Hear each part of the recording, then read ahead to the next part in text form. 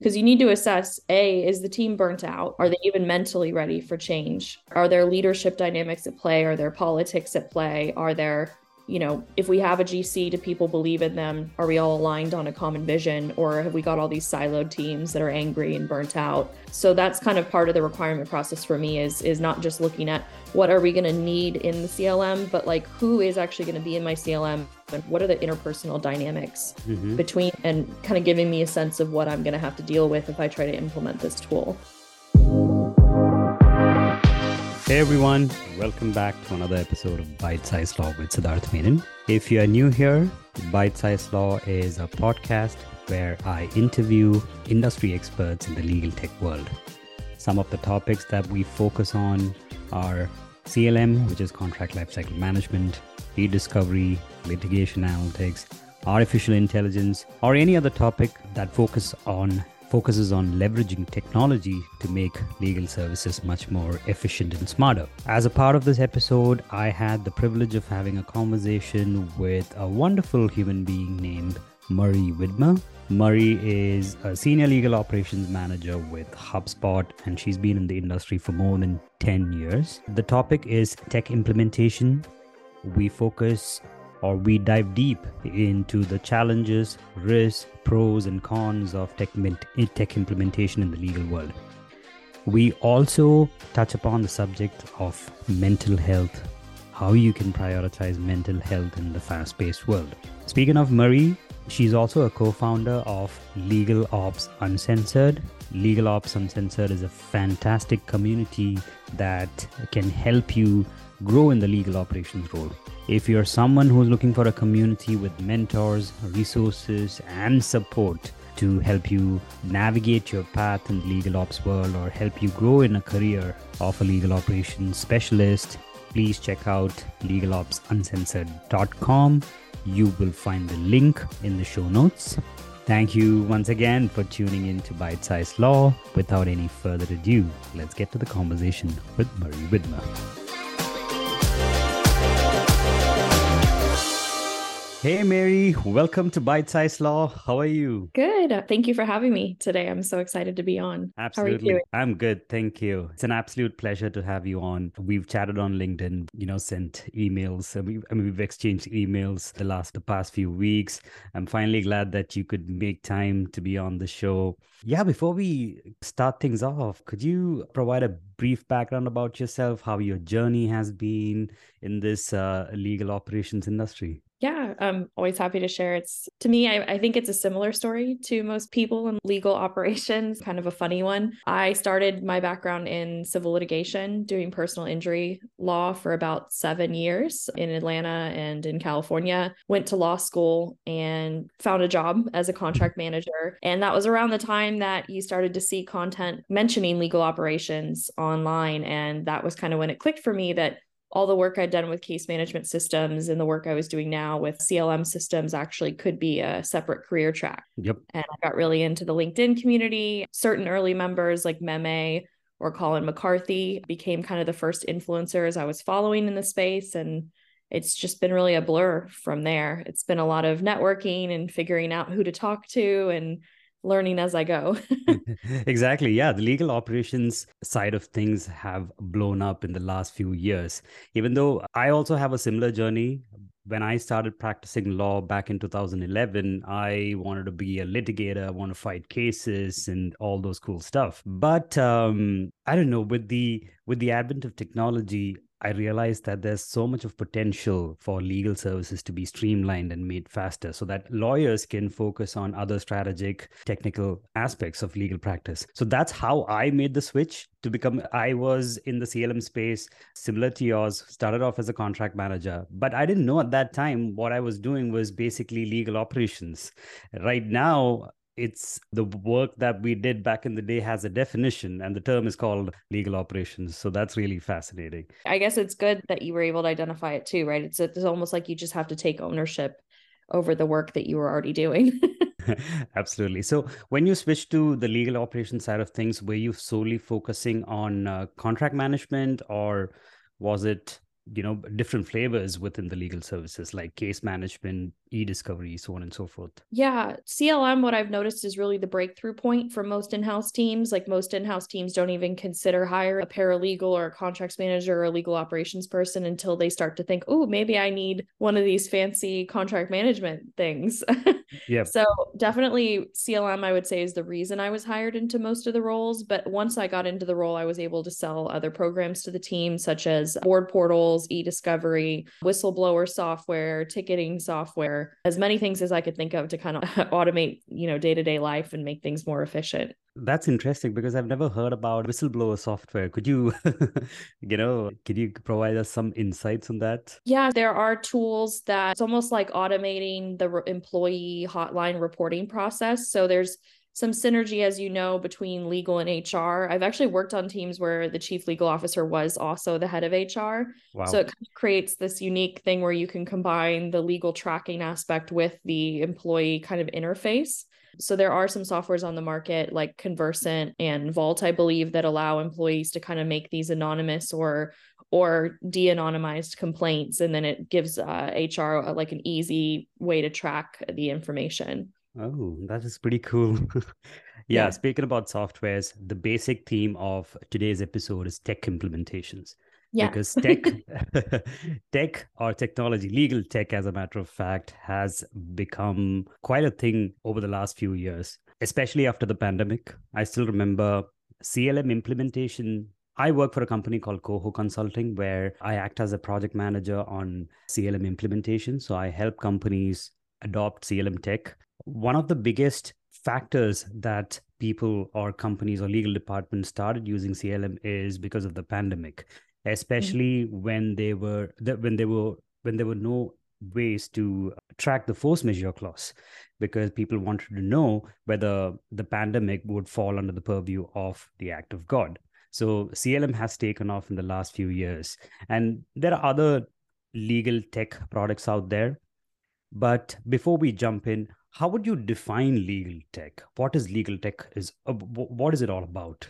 So I think legal tech can be anything. I think it can be any system or software that is going to enable lawyers to automate manual work, to, enforce compliance, to streamline workflows, whatever the legal team deems necessary. So that could be anything from Jira to Happy Fox to Ironclad to Evazort to Bright Flag. I really think that sky's the limit with legal tech. I'm sure in the next 10 years, we're going to see some new types of legal tech we never could have fathomed on this call. And it also, to me, it represents how legal is going to interface with the consumer in the future. So if you think about the new justice tech that's coming out, or law firms adopting, CRMs to manage their clients and things like that in the future that haven't quite happened yet. I think legal tech is going to encompass how lawyers interact with their customers on a day-to-day basis, and also how the government can provide kind of standardized services to us as citizens when we're going to file a case, or when we're going to, submit an immigration form and things like that. Mm-hmm. Yep. Yes. I mean, like you rightly mentioned, tech, legal tech is a broad term. It's a general term for various use cases or various products out there. Would you mind providing our listeners some insight on the various use cases of technology, especially in the legal world? Yeah, CLM is one. Apart from that, from your journey, from your experience, what are the other use cases that, the legal teams can make use of? Yeah. So if you're on an in-house team, the main ones that you're going to want to focus on or see are going to be, of course, contracts management is usually the primary. It's one of the most urgent needs, right? Because it involves other teams, other stakeholders, and it involves, an area of business that is desperate for efficiency and automation. The next one, of course, is spend management. So e-billing tools, RFP tools like Justice Bid, which also collects diversity data. Then you've got tools that handle e-discovery, like, you've got obviously knowing how to organize your documents and understand where your data is. That could even be SharePoint or Google Drive if you're starting from day one. Ticketing tools, you could use anything from Jira to ServiceNow. Like I said earlier, board portal. New tools coming out in the patent space and the trademark space. I think in the law firms sector, not a lot of law firms are using CRMs yet, but that is starting to change. So looking at a CRM, understanding how to maintain your website and intake clients properly is key. And then case management, right? Like tracking your cases, being able to effectively effectively give your clients status updates without a lot of manual lift. Those are kind of the main pieces of Use. legal technology I think anyone in our field should know. Yep, absolutely.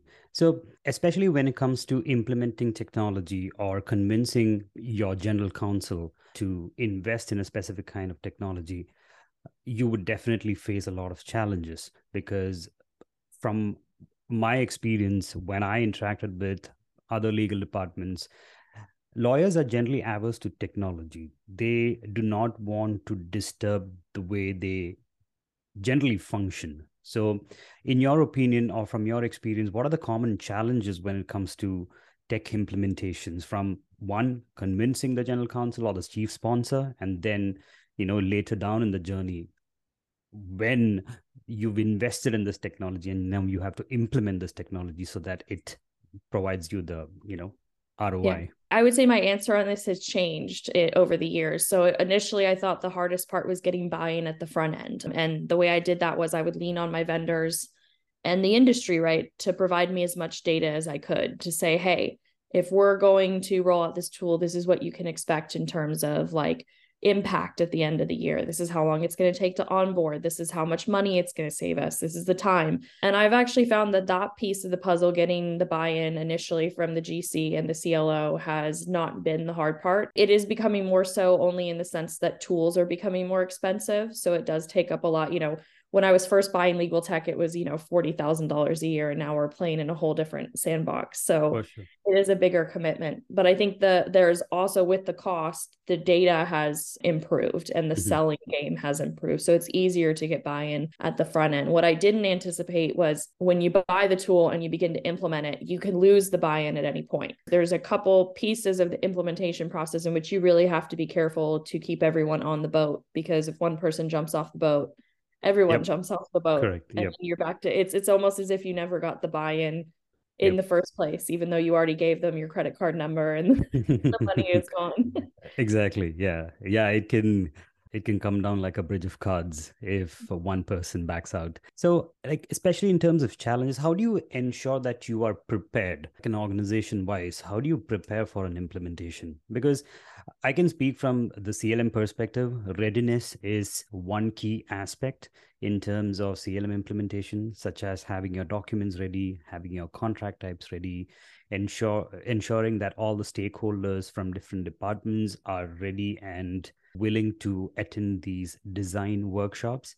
But in your experience, how do you ensure as an organization that you are ready to embrace this technology? So one of the things that I do during the requirements process, which I would recommend for anyone, is you're not just simply sourcing the technical requirements of the team. You should also use that period of time to run the team through coaching exercises, because you need to assess, is the team burnt out? Are they even mentally ready for change? Are there leadership dynamics at play? Are there politics at play? Are there, if we have a GC, do people believe in them? Are we all aligned on a common vision? Or have we got all these siloed teams that are angry and burnt out? So that's kind of part of the requirement process for me, is not just looking at what are we going to need in the CLM, but like who is actually going to be in my CLM and what are the interpersonal dynamics between, and kind of giving me a sense of what I'm going to have to deal with if I try to implement this tool.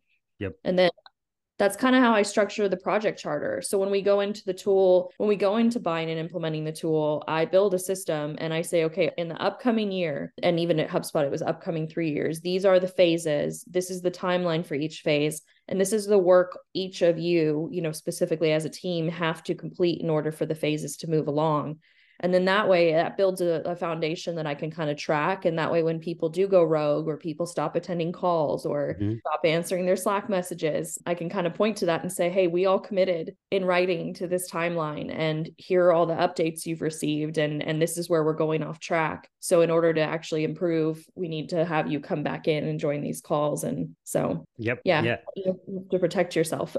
Absolutely. I 100% agree with you on that, because having a project charter is crucial in any projects, especially tech implementation projects, because even as a project manager, if you don't have a project plan And if you don't have the key stakeholders keyed in and who is responsible for each task, then it'll be a difficult task for you to chase people and get them back on board. So I mean, like you rightly mentioned, project charter is one key element in ensuring these implementations are run smoothly. And for me per se, and I'm pretty sure that for you as well, starting as a legal operational specialist or person from a law background, we generally don't have so much of experience preparing project charters or project plans, because that is not the skill set that we gained, or that was not something the law school prepared us for. But it's really fascinating. Like when I talk about legal operational specialists to other people, especially law students, I always tell them, yes, it is important to have some level of subject matter knowledge, but also you need to think like a business person. Like you need to know what goes into a project, the ability to learn project planning, project chartering, so on and so forth. So that's really interesting. So coming back to the yeah. So coming back to that project management angle of tech implementation, how do you build a realistic roadmap when it comes to implementing technology? Yeah, I mean, I would say you have to be conservative with your promises and your timeline. So a CLM these days, for example, if we're talking about that, it may have a lot of features, right? So modern CLMs, they have a repository, they have clause libraries, they have intake workflows, they have all sorts of bells and whistles. And you don't want to give the impression that your users are going to have everything on the plate right away, right? So you want to kind of tell them and make it clear that there's going to be an appetizer first, and then a salad, and then there's going to be the entree, and then there's going to be dessert. And you kind of just have to, I always, set low expectations and then try to achieve them. Yeah. So for me, like in year one of a CLM implementation, right, I'll say, we'll get most of the contracts in the repository. We'll get the basic workflow stood up, and we'll get you in there, and we'll get you learning how to do it. And we'll get some clauses in the clause library. But it doesn't mean everything's going to be perfect, and it doesn't mean everything's going to be done. We'll learn as we go. And hopefully by maintaining those expectations on the roadmap and giving everyone leeway, we can account for the things that happen during the year, right? Because some of your stakeholders might have, especially with contracts management, they have end of quarter, they have end of year, just things are happening outside of this implementation. And so you have to give enough room for people to breathe. If personal conflicts happen, if other like department conflicts happen, and they just don't have the bandwidth to keep up. Yep, for sure. I always tell people, especially while they are implementing CLM tools, is that go for the low hanging fruits. If you do not know what kind of contract types you want to migrate or what kind of contract types you want to bring in, you go for something like an NDA or an MSA, which is much more easier to implement than, let's say, a procurement contract or a complicated contract. So, and also, like you rightly mentioned, because you need to underpromise and overdeliver. Otherwise, if you already set the expectation that the CLM system, it can be a one-stop solution for all the contracting challenges that you face, people, generally when they start working on these systems, realize that, oh, this is not what was promised. Especially that's a reality of technology, right? You need to ease into it rather than, have a big bang sort of an implementation. So having that roadmap in mind, how many months do you set aside for implementation? So what is your typical timeline? It can be from the CLM world, or it can be from like a need discovery perspective.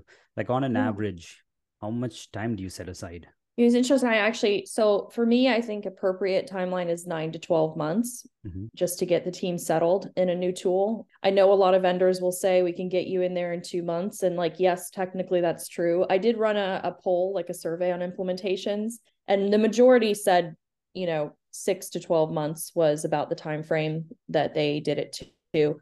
But that's not even factoring in integrations, right? So if I buy a CLM tool, for example, or if I buy an e-billing tool and I want to integrate it with NetSuite or Coupa or HubSpot or something like that, that's a separate, year's worth of planning and even getting the hours from the engineering team to even have a discussion about it can take, in a company like HubSpot, it could take 6 months. So yeah, it just really depends. It depends on the size of your company. So when I rolled out a tool when I was at Dapper Labs, and it was like 4 of us on the team, it took like a month to set up a tool because there was nothing in the way. There was no stakeholder meetings to have. There wasn't anything like that. It was just, you just pop it open and see where you go. But at a larger organization, it can take up to a year simply because of interpersonal dynamics and schedules.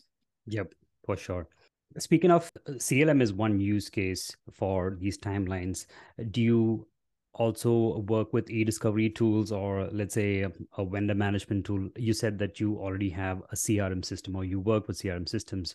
What's your experience with e-discovery tools? Because when I started off my career and I did my law in India, and my initial few years in law practice or law career was in India before I moved to the North American side. At that time, law firms used to outsource a lot of e-discovery work to India because it was much more cheaper. But what I see right now is that major law firms already have e-discovery systems, implemented so that they don't have to send these documents out of their server or their cloud, because there are so many challenges: privacy, data protection, and so on and so forth. What is your experience working with e-discovery tools?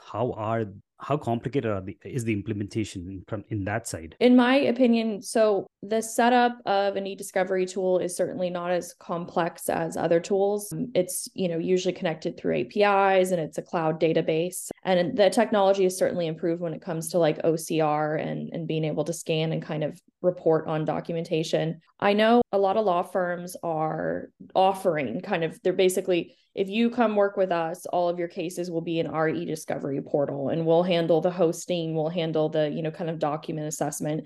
And that's worked for a long time, but now the prices of law firm services are exponentially increasing. Mm-hmm. Their rates are going up almost as high as 40% this year, and they're passing on a lot of like pass-through subscription costs. So I know in-house teams are starting to look at getting their own e-discovery tools, which is that's a lengthier process simply because of the fact that when you have a company and employees have been using Slack and email, and you bring in a tool that essentially connects to them through API and is almost in some sense allowing you to pull all of their conversations and all of their data and all of their information, that can be a huge cultural issue for tech companies that kind of have built this culture around autonomy and individuality and creating a psychologically safe space. So that's a bit of a tricky sell for legal teams, because it's almost a big brother vibe in tech companies to be able to say, oh, legal's going to watch all of your messages now, even though that's not really what's happening on a technical from a technical standpoint. That is what it feels like when you try to go sell it to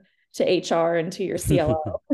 Yeah, exactly. Yeah, that's fascinating. So we've covered getting people on board with implementation. We've covered another crucial aspect of creating a realistic roadmap while implementing. Let's say that everyone's on board. People are investing, 100% of their time or close to 100% of their time in making this implementation a massive success. How do you ensure that people don't get burnt out? How do you what is your take on that? I often see that people, especially stakeholders, are like, oh my gosh, we are not able to invest a lot of time in our day-to-day activities because we are so invested in this, and rightly so, because they see the end goal. But we as human beings cannot work like machines. How do you ensure that people like us don't get burnt out at the end of the implementation? Yeah, it's such a hard job, and it's something that I've gotten so right and so wrong, and I feel so passionately about it that I was like actually starting a tech product to deal with that. But one of the things I will say is that one of the biggest friction points is that you're not pulling everyone in the same place. So a lot of tech implementations I've seen, your CSM over on the vendor side has their own project management dashboard. They have their own communication portal. If you hire a consultant, they're talking to you from email. Everyone's kind of disjointed, right? So you just have to have all these meetings just to translate context, just to distribute information, just to make sure that procurement starts their own planning doc. Everyone else gets shared on that planning doc. And if no one goes and reads yours, you have to send them a Slack every week reminding them, hey, I already made a planning doc. Let's go in here, guys. It looks really cool. So doing whatever you can to reduce the number of meetings and reduce the burden of context sharing, kind of pulling everyone in the same place and making sure that everyone is aligned is key to kind of avoiding burnout. So the least number of meetings you can have, keeping every meeting focused on a fresh forward moving topic instead of repeating the same stuff that would, happen the previous week, assigning clear expectations after each call. So they know if we get off this call, you're supposed to go work and practice at least building for example, one clause in the clause library. And when we come back next week, we'll talk about it. So as long as people have a reduction in meetings and a clear like takeaway from each meeting, and they don't get on the call next week and feel like nothing has progressed, I think that's how you keep people from feeling like the project has stalled or feeling burned out. And then also just making sure that if your vendors are going to provide support hours and talk to your internal customers, making sure that you are all distributing the same messaging and that you're all communicating and making the same kind of promises. One of the things I've noticed is that I just admitted that I try to underpromise, but vendors can sometimes come in and overpromise. So if you have to have that kind of relationship sorted out from day one to make sure that you're not confusing the people who are receiving the benefit. Yep, for sure. So especially we talked about the fact that we need to collaborate internally and reduce the number of meetings so that people don't feel really exhausted at the end of it. But do you have any internal collaboration systems apart from Slack? Like in our company, we use SharePoint, and we have different SharePoint sites for different vendors or different customers. So how do you collaborate internally? And who takes the ownership of maintaining these repositories or collaboration sites, so to speak?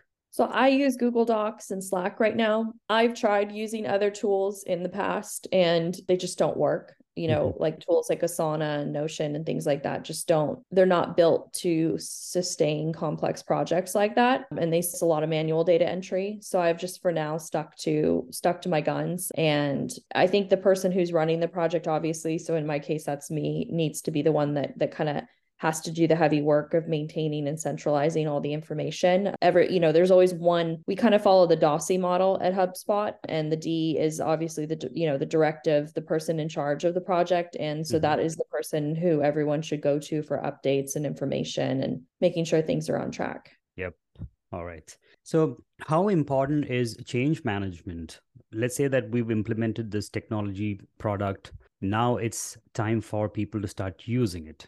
However, when it comes to a new technology or a new way of doing things, people need to be trained. The change management has to be also effective. Otherwise, the technology that you've implemented is not going to be used. Do you have any strategies on change management? How would you deal with change management to ensure that people are completely on board? Yeah, your enablement needs to be set up the very first day. So that's a mistake that I've made that I would caution anyone is you are basically selling a product to your internal customers. And so if you don't have a setup website with training videos and easy to walk through guides and FAQs from day one, you've already kind of lost the battle. Just the fact that you're forcing people to go to you on Slack or email and ask you questions over and over again, you're putting them in a position where they feel it creates more friction, right? Because most people don't want to go ask questions. They don't want to admit that they don't know something. So you might scare off some customers and not get the feedback. People like self-service, especially in today's age where we can do anything with the click of a button. If you're not delivering that level of service, then you've already failed. The other one is just you have to give a grace period. So it should take from the minute you launch the program with your enablement website to the minute you maybe shut off the pre-existing program or say, okay, I'm going to start enforcing usage of this tool. You got to give them about 3 to 4 months, depending on your company and your company, how busy people are. Then the other one is you have to go talk to their managers and make sure that if they do have to attend a training call or they have to spend time onboarding, that their workload is reduced during that period. Because it's not fair for people to learn basically a whole new skill and then still have their managers chasing them. Where is my deliverable? Where is my contract? Where is this? Where is that? You have to kind of go be their advocate because no one else will be. For sure. Yeah. And do you see a lot of resistance, especially when it comes to embracing change? Because I've, again, going back to the CLM example, mostly I work with external customers, right? External legal departments. So I've heard from my fellow project managers that, oh, the procurement team is resistant to this change because, they feel that their existing way of doing things is far efficient. So how do you deal with such issues related to resistance to change? So in terms of being external stakeholders, I think if you see resistance to change, it could be a couple things. It could be that, like I said, you didn't provide a level of fast service. And so they're getting frustrated because using your tool is right now in the interim taking more time than doing it in the old way. or you're just not communicating your vision well enough. They're not bought into what you're trying to do. They don't feel the impact right away. So they start to lose faith, right? Because they start to see it as Marie's putting me on all these meetings and the tool looks half set up. And I don't have a website to go to, so I don't know where to get my information. So this just seems kind of stupid. So they're all very, I think people do lose faith in a project for very valid reasons. Obviously, as the person on the other side of it, when you're usually a solo team doing these kind of projects, you tend to focus more on yourself and your own frustration point. So it is hard sometimes to pull back out and look at it externally and see where you may have done some things wrong and lost other people. It does take like a lot of self-reflection and awareness to be able to kind of survive change management, because you really have to be more empathetic to your customers' needs than to your own needs. Yep, for sure. Once the change management is rolled out, once people are trained on the system, then it's essential that we track the user engagement. Like how you need to know whether you are getting the return on investment and ensure that people are using the system to its optimal level. Is there any methodology that you follow while tracking user engagement once the technology is adopted? Yeah, so it's interesting. There is software on the market that does that for like vendors, like user onboarding tracking software, but there isn't anything, at least not until I built my tool. No, I'm kidding. Tiny advertisement. Go for it. What I've been doing manually is surveys, and then I keep like a Google sheet or on Slack, right? All the questions create a trend, right?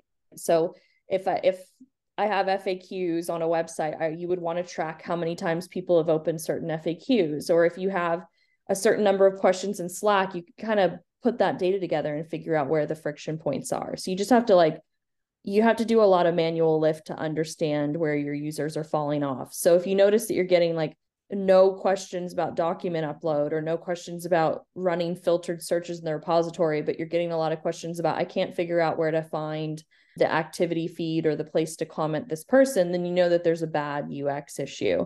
And then you need to put more effort into sending out a video and giving more enablement to kind of target those pain points. Yep, for sure. And also these days, some products, especially in the CLM world, products like AgileOft, Icertis also come with those reporting features just to see how many users use this specific feature, what team uses the most number of contracts. So maybe that's also a good way.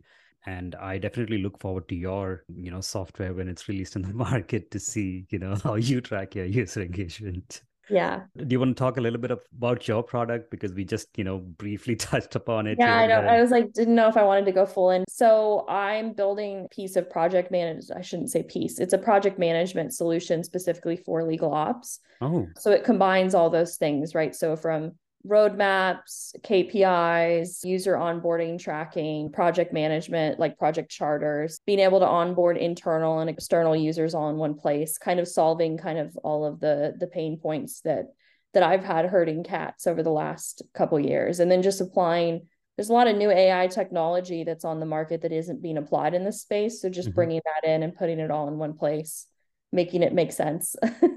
What made you come up with the software for project management and legal operations? Because I am smiling right now. Definitely, this is an audio-only podcast. Listeners won't be able to understand if I'm smiling or not. The reason why I'm asking you this question is because this is a common challenge that I myself face in my day-to-day work. So what prompted you to go that route?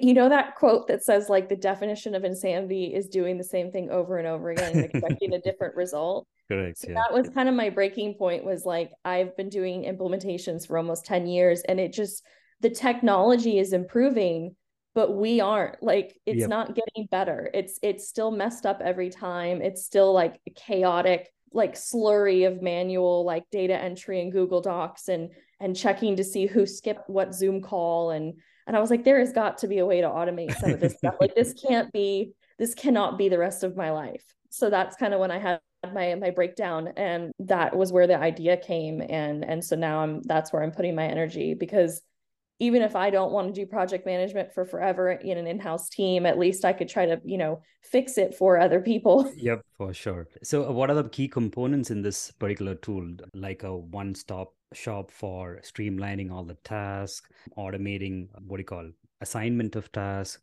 having predecessors in place? I'm just trying to Mhm. have a vision. Oh, sorry. Try to picture this tool. Just So if you think about it, like your CSM on the vendor side, if you hire a consultant and you all have different data points and different value adds. So it's bringing it all in one place. So you're all working out at the same place where your roadmap is automatically generated by AI. AI can send out, instead of you having to go back and look through and say, okay, where were we after that last Zoom call, right? AI can record the call, transcribe it, and summarize it, right? And then you can automatically send out updates so that you don't have to do that manual work on Slack. So it'll integrate with the systems you have. It'll pop out updates. It'll remind people when they have upcoming tasks without you having to do that extra work. And then things like it can integrate with the tools that you're onboarding. So if you're implementing a CLM system, it can integrate with the CLM and track the kind of unique milestones in the user journey. And then it can kind of give you update. Okay, so I've onboarded 20 people, but only like 5 people have made it all the way through signature, or only 5 people have actually uploaded documents, or things like that, right? So you can actually get a realistic look without talking to your users every day on where they are in their journey. And you can identify what enablement needs to get sent out, what blockers are happening, things like that. And then the hope is that CSMs don't want to spend 12 months on a project. They don't want to be on all those calls. You don't want to be on it either. So if we can shorten the length of implementations and then we can standardize the quality, that way, no matter what legal ops person is on the job, what CSM is on the job, you're getting kind of the same result every time. That would give us all a lot more job security for sure. And it would cut down on that 77% failure rate. Yeah, absolutely. That's really fascinating. Yeah, it'll be cool. I don't want to, obviously, we have other topics to cover, but For sure. Yeah. Yeah, I'll definitely be looking forward to seeing that product getting launched. All the best for that. So, we live in a fast paced world, especially with regards to technology implementation. There's so many day to day tasks that we try to keep up with. However, some certain things that professionals, not just in the legal world, but generally in the world out there, in this fast-paced world out there, we tend to neglect our mental health. You've been a huge advocate on mental health. The posts that you post on LinkedIn, you're pretty vocal about it. Right off the bat, how can people, especially professionals, busy professionals, prioritize their mental health in this insane world? Yeah. So this isn't the most positive way to say it, but the harsh reality is that I can't guarantee you that your manager or that your GC or that your team are going to invest in your mental health. I could sit here and say every team needs a coach. Every team needs, to be doing exercises to work on their interpersonal relationships and their mental health. But sometimes your only advocate is you. So what I would say is you just have to get in the mindset that a lot of us are, especially in this industry, are coming from a background where we were taught to be people pleasers. And a lot of us are kind of primed mentally through law school and through the hazing that you see in law firms to believe that our worth comes from what we can give to other people. And it does take a lot of unlearning to start to think, I'm going to take that time during the day. Because I could sit here and say to everyone, if you just take an hour in the middle of your day and you go for a walk in the park and go buy yourself that coffee you were thinking about, or go hug your kids or something like that. I find a lot of people that will respond to that and go, that's a great idea, but, and a lot of us in this industry have excuses because that's just how we're programmed.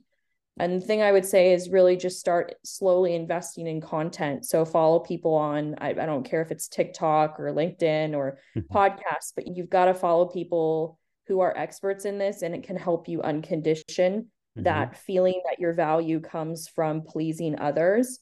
Because the only time that you're really going to achieve better mental health and better clarity and better work is when you stop caring about making other people happy.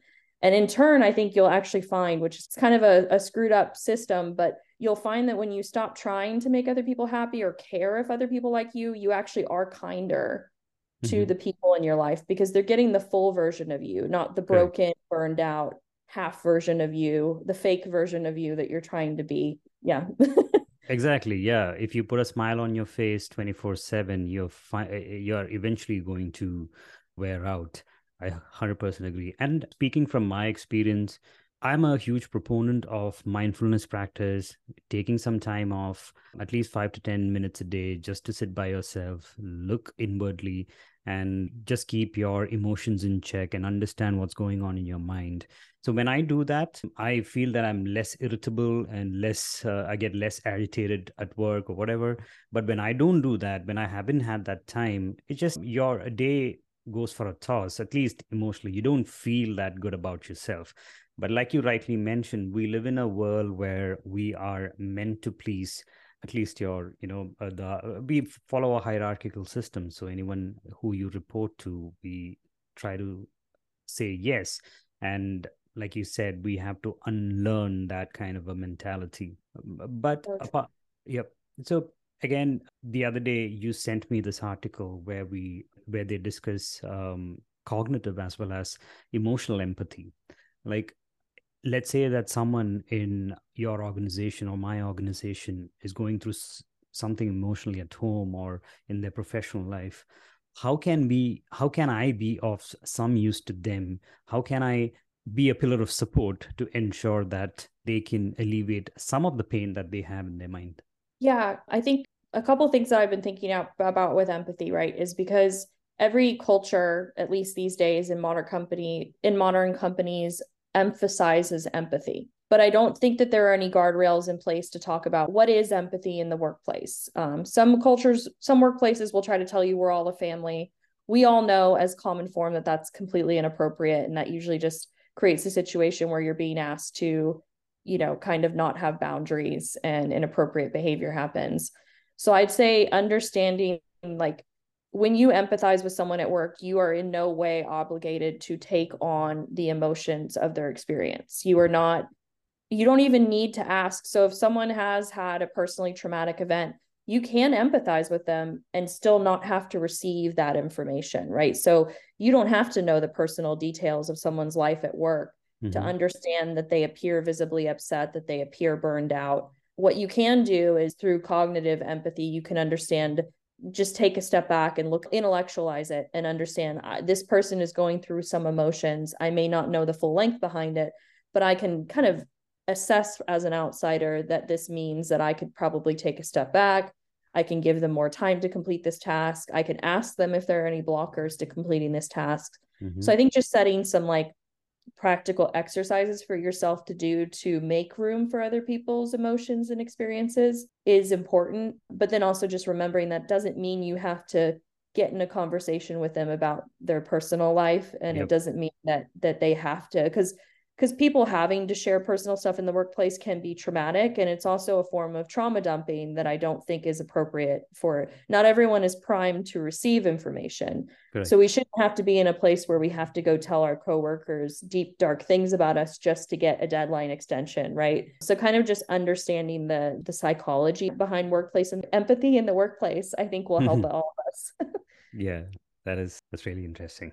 Thanks for sharing that, Marie. So this is really interesting because in none of these episodes I've had the opportunity to speak about mental health, even though it is not related to tech implementation, but at the same time, it is relevant in any stream of work that you do.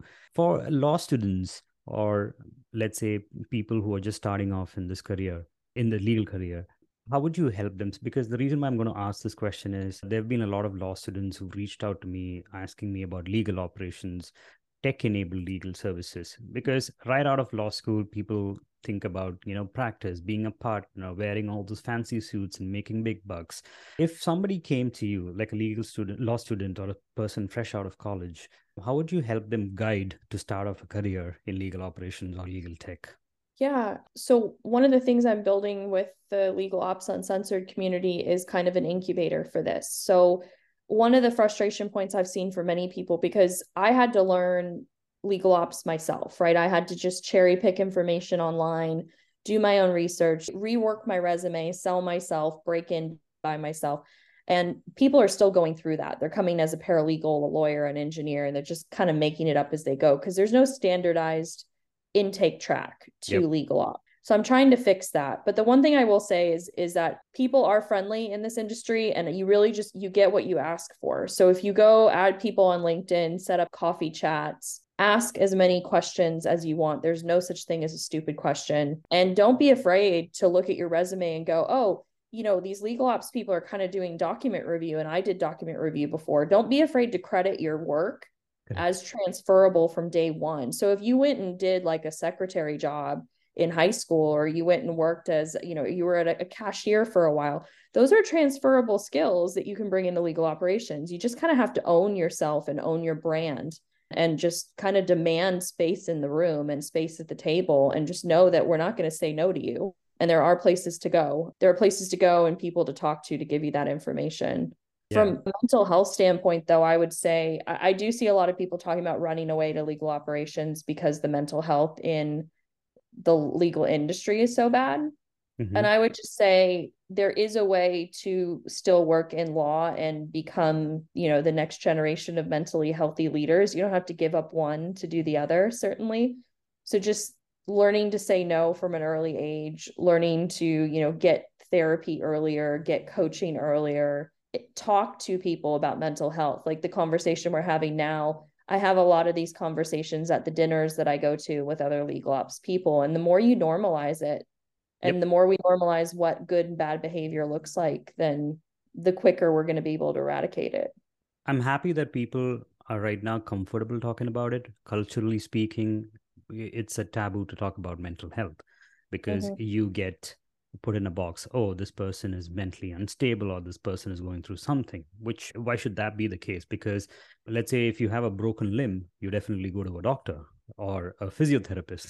But if you are going through something, why not speak to an expert who has experience? And sometimes all it takes is just speaking about it, being open about it. It's really fascinating that people like you have been talking about it in public so that we move away from that stereotype, right? We move away from calling mental health or mental health issues as a taboo.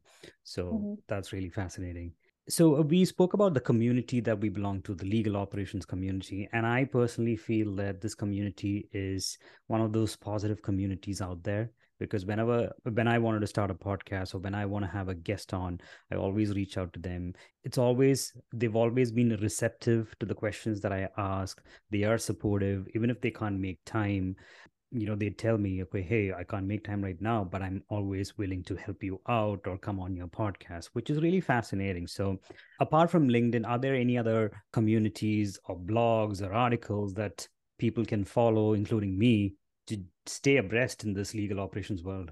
Yeah. So Jen McCarran does the Clock Talk podcast. And then there's Mary O'Carroll's podcast for selling the strategic value of legal operations. She's kind of been the hallmark of our industry in terms of selling as like a must-have in departments. Gosh, there's others. Obviously, the legal operators community is a great place to go. They have content, webinars, templates. Colin McCarthy was like one of the first people to bring me into the legal ops industry. Link, Link, that's with Steph Corey, is another great place to go. That's for mid to senior level members of the legal ops community who are looking to kind of continue to scale their career. My community, the legalopsuncensored.com, is for anyone. So if you've never even heard of legal ops and you happen to listen to this podcast and you want to just get started on your career, mine is like free and it's a break-in point for anyone.